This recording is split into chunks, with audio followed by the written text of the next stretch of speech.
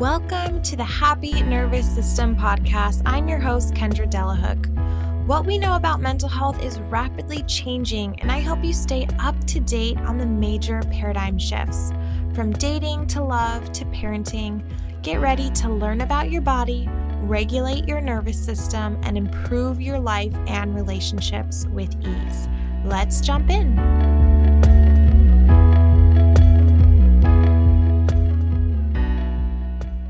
Welcome back to the Happy Nervous System podcast, brought to you by Roya. My name is Kendra Delahook. I'm so happy you're here. Today's episode is a follow-up conversation on last week's episode when I was talking with my mom, when I had her on the podcast for the first time. And honestly, anything related to discipline and parenting, I could talk about it for hours. So the episode that we recorded, we were coming up on an hour, and I wanted to do a part 2 because I feel like it wasn't finished. There were a few examples that we didn't get to, and I wasn't able to share some strategies and some ideas for parents who are ready to move away from more of a fear-based discipline process and who want to create more of a connection-based discipline parenting process. So that's what today is about. Help you make this transition at home with your little ones. Because now we know research is really showing us that it matters.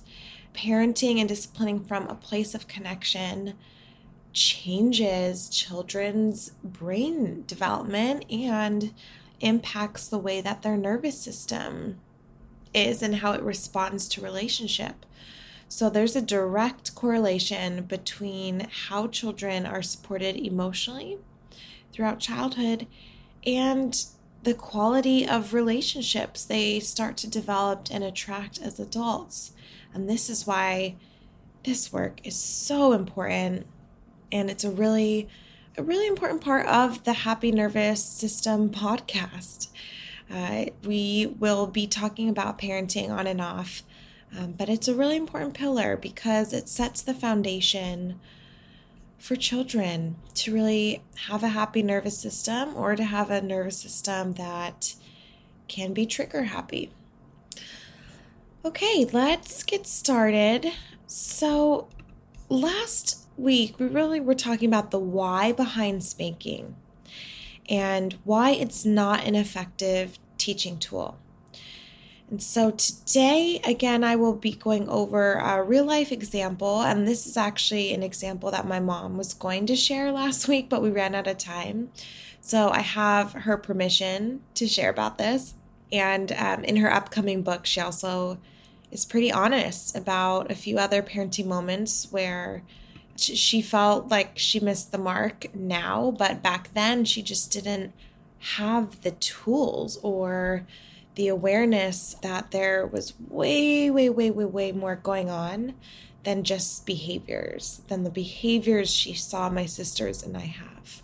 So we will cover spanking, but again, this really applies to any fear-based discipline methods, and this includes timeouts. It includes threats, taking things away.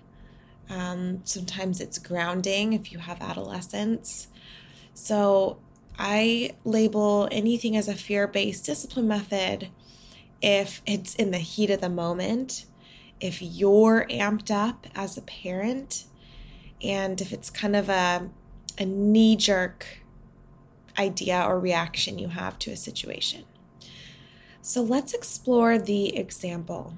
My mom and dad and I believe my siblings, we were all in the backyard and someone was recording a home video. So this is why we know this existed. Otherwise, I don't think anyone would remember that this happened. And it wasn't a terrible or traumatic situation. It was just, I think, an everyday moment of a family with little ones. And I am in the middle of 2 other sisters. So it was chaotic. There was 3 of us and it was a lot of energy. But we were all in the backyard And it's hard to see through the video, but I think my sisters kept taking something away from me or possibly invading my space, which I'm a middle child, so anyone who's a middle child listening probably can relate that there's a lot of energy coming at us. And I think with any siblings, having your space invaded is very common. And it's not comfortable. It's not comfortable as an adult, and it's not comfortable as a child. And this is a huge, huge reason why so many young siblings fight, is because of this invasion of a physical boundary, but then also emotionally. We'll get into siblings in a little bit. But basically, something happened repeatedly, and you could hear me getting louder and louder. I think I was around 7 years old, and my voice kept raising, and I said, stop, stop, stop. And eventually I yelled very loud, and I think I said stop or help or something. And right away, I think both my parents responded, and they yelled my name. They said, Kendra, it's never okay to yell. Time out. There may have been a few more words, but basically they were saying, it's not okay what you just did, way too loud. And then they sent me to a timeout. So I want to talk about the old way of viewing things, and then I want to talk about the new way of viewing things with really important theories that we now know, including the polyvagal theory, and why social connection is so important during these moments, and why we should focus on that over discipline. But just to finish the story, I was upset. I think I started to cry, and I think I was sent to a corner or part of the yard to, in quotes, think about what I did. So the old way of viewing things. So someone from an outsider perspective might just see that I did something inappropriate. I had, in quotes, a bad behavior. I yelled. And my parents wanted to teach me a lesson that yelling is wrong and it's inappropriate, and I should ask for what I want in a calmer voice. And that would help me learn the lesson in the moment of not yelling to get what I want. So that's right. There's no harm in that perspective. And this is a model that I would say is the most popular way of viewing a behavior such as a child yelling or hitting or any kind of acting out. And unfortunately, this is the way that many professionals still see bad behaviors or behaviors that are inappropriate in children. But here is the new way of viewing things. I want to break it down why I was even yelling in the first place. And this is my best guess. Obviously, I don't remember this memory.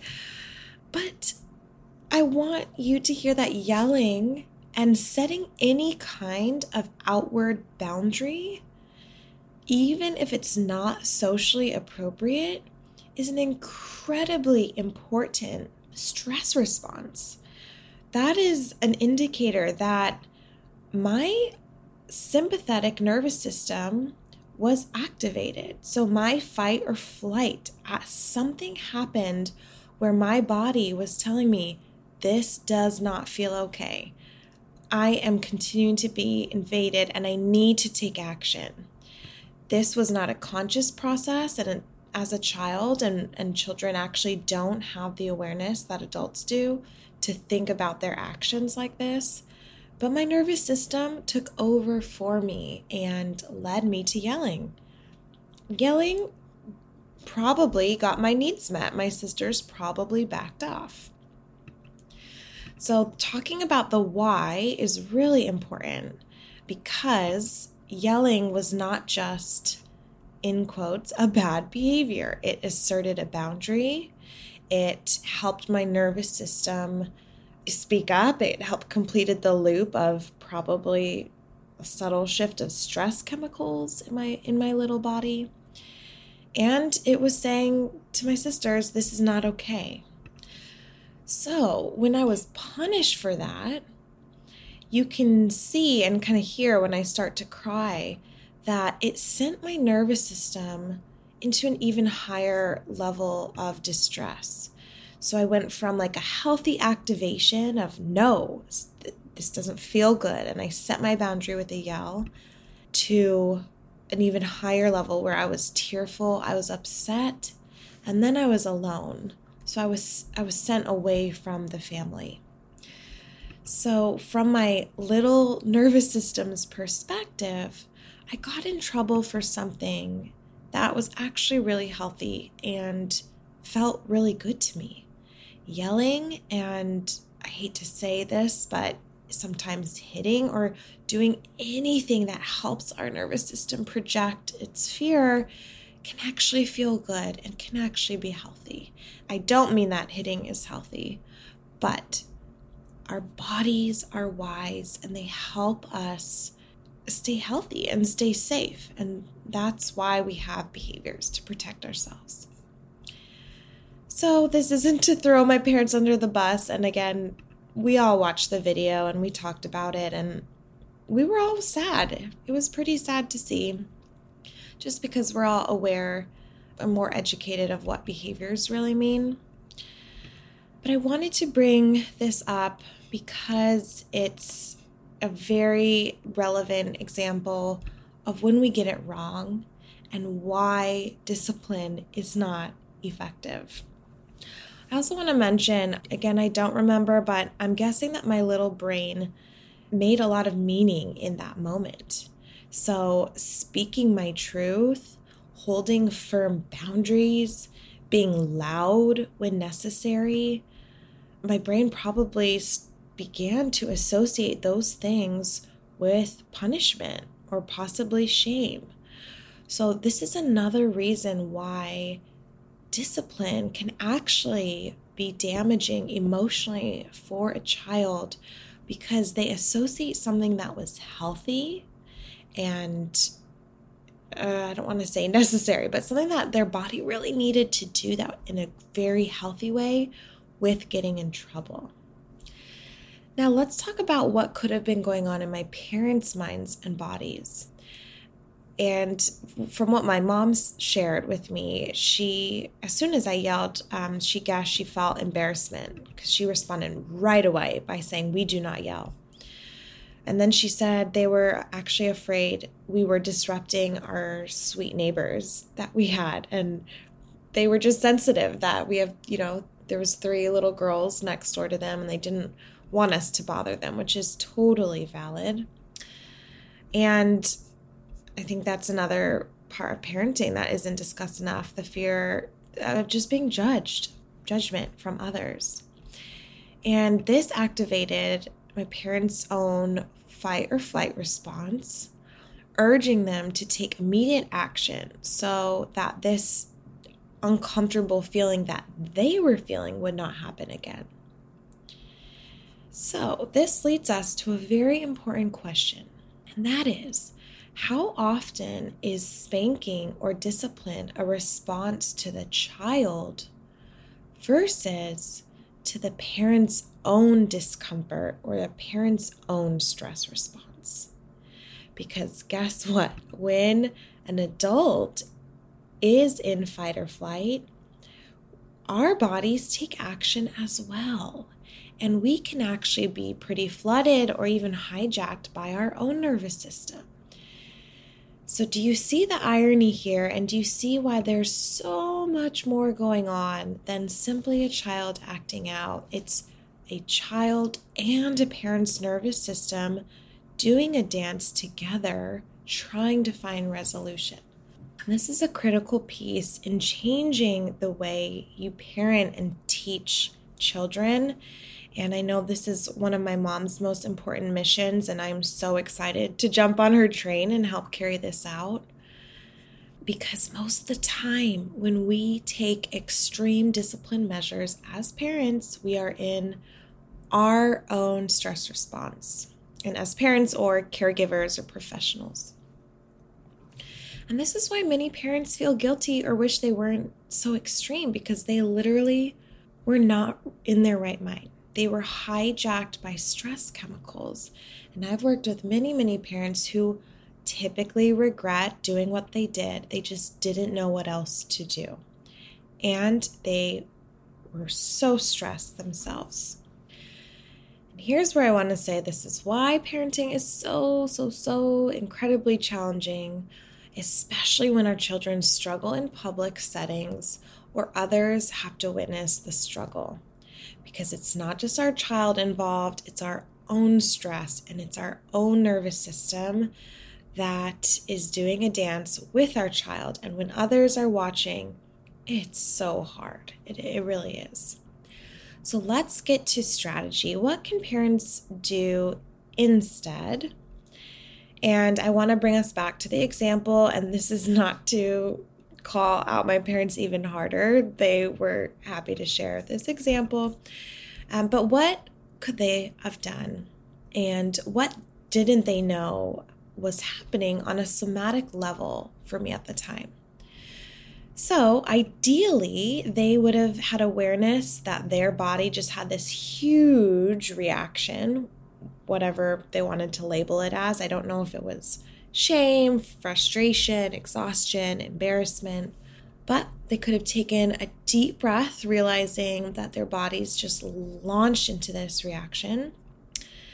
And then maybe they could have remembered that I was a middle child constantly trying to get my voice heard. And this reflection, it's hard to do in the moment, and you're not going to always, get it right, but just trying to, that deep breath helps us zoom out and pause. And then they could have walked over, and I always say narrating is a really, really important step before taking action. So saying something like, "Wow, Kendra, that was a loud yell. What's happening?" So just mirroring back what happened, asking what happened, and trying to get some clarity. And then they could have strategized with me about how I could have asked for help earlier, or how I could have set a boundary differently next time before it gets to that place of escalation. So then there's no shame or blame on the yell. You're not saying that what you did was wrong, but you're instead helping me build frustration tolerance and build social emotional skills by strategizing with me what happened. And this is a huge shift, because then I don't make all this meaning about being heard or speaking up is a bad thing. And I want to say the goal is never perfection. It's awareness. I say this to all the parents that I work with. Perfection is literally impossible with children. We're constantly in a dance, a back and forth dance, and we get it wrong so many times. But it's really about being aware of your own responses, and that helps you be aware of your children's responses. So let's get into some strategies. The first one, surprise, surprise, it's awareness. It's becoming aware. So noticing your own physical stress response to your child's behaviors or what they say to you is huge. This is everything. We cannot change something we are not aware of, and getting to know your unique body's reaction or stress response is everything if you're ready to change the way that you discipline. Sometimes this happens unexpectedly, and it's not even when our children act out, but maybe when they say something rude, or when they're not doing their homework, or you don't feel like they're loving you enough or being respectful. So just start to notice, be curious about how your body responds to your child, and remember that it's way more than the thoughts that you think or what's happening in your brain. A stress response involves the entire body, and this is why we act out as well as adults. And once we are able to have compassion and able to recognize our own stress, it is 10 times easier to recognize and have compassion for our children. So we actually begin to realize that everyone, in quotes, loses it not because we are bad people or not because you have a bad kid, but simply because we are human with a very smart survival system, our nervous system, that sometimes will respond on our behalf when there is a threat, when there is a struggle, or just when something is not right. The second strategy is to begin to see bad behaviors through a new lens. And again, this is what my mom's work is all about, and she's taught me so much about behaviors. But when you hear something your child says, or you see something they do as naughty, or maybe they're just not listening to you, whatever it is, a very important question to ask yourself in that moment is, what am I not seeing? What is invisible to me right now? Because those are the things that drive the behavior. Your child is not choosing to be bad. They're not choosing to be disrespectful. They're not choosing to be manipulative. Invisible factors are driving this behavior, and 9 times out of 10, this is a behavior that is not a choice. It's being driven by their nervous system. So this process of asking, what am I not seeing, may lead you to remembering that your child had a poor night of sleep the night before. They might be incredibly hangry and skipped a snack, so it might just be a blood sugar drop. Or they could be adjusting maybe to guests that are staying over. There are so many factors that influence our mood, and for children it's so tough because they can't yet put words to why they're stressed. We just see it through behaviors. And that's why this question is so important, and why disciplining a behavior is not effective and can actually cause damage emotionally, because the behavior is not connected to willpower or the personality of your child. It's connected to how their little body is doing. Finally, the last strategy for you to explore is related to doing your own work. So start to ask yourself some questions, and this is where it might be very, very useful to reach out to a therapist, especially to a somatic professional or somatic therapist who is trained in the body and how the nervous system works. Asking yourself questions such as, how was I disciplined? Let me get real with myself for a moment on how my parents responded to my behaviors. Ask yourself, how were your parents withholding your own emotions, your own emotional experience? What do you wish your parents did differently? What felt good? What didn't feel good? Where did they miss the mark?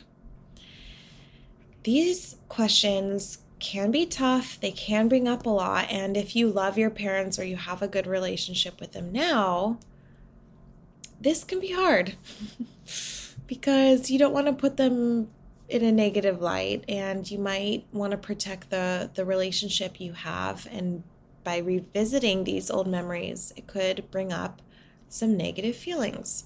But remember that it doesn't have to change your current relationship.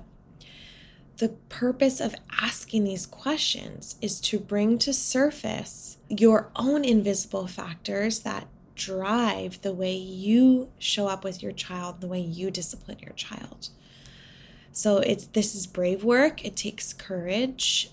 It takes some time and vulnerability, but it's very powerful and will help you get out of your own bad behaviors or your own automatic ways of disciplining and showing up with your own children. And this is how we change outdated systems. This is how we change intergenerational family trauma. It's through this work, so it's really powerful. I hope this was helpful and this brought up some ideas for you. I would love, love, love to hear from you about what's landing. Give us a follow on Instagram at roya.wellness, roya.wellness. And you can also visit us at royawellness.com for more on this episode. and to check out our latest courses. If this spoke to you and you are listening on Apple Podcasts, I would love if you wrote a review just so we can reach more and more people and change the way we talk about mental health and especially discipline. Thank you so much for listening, and we'll see you next week.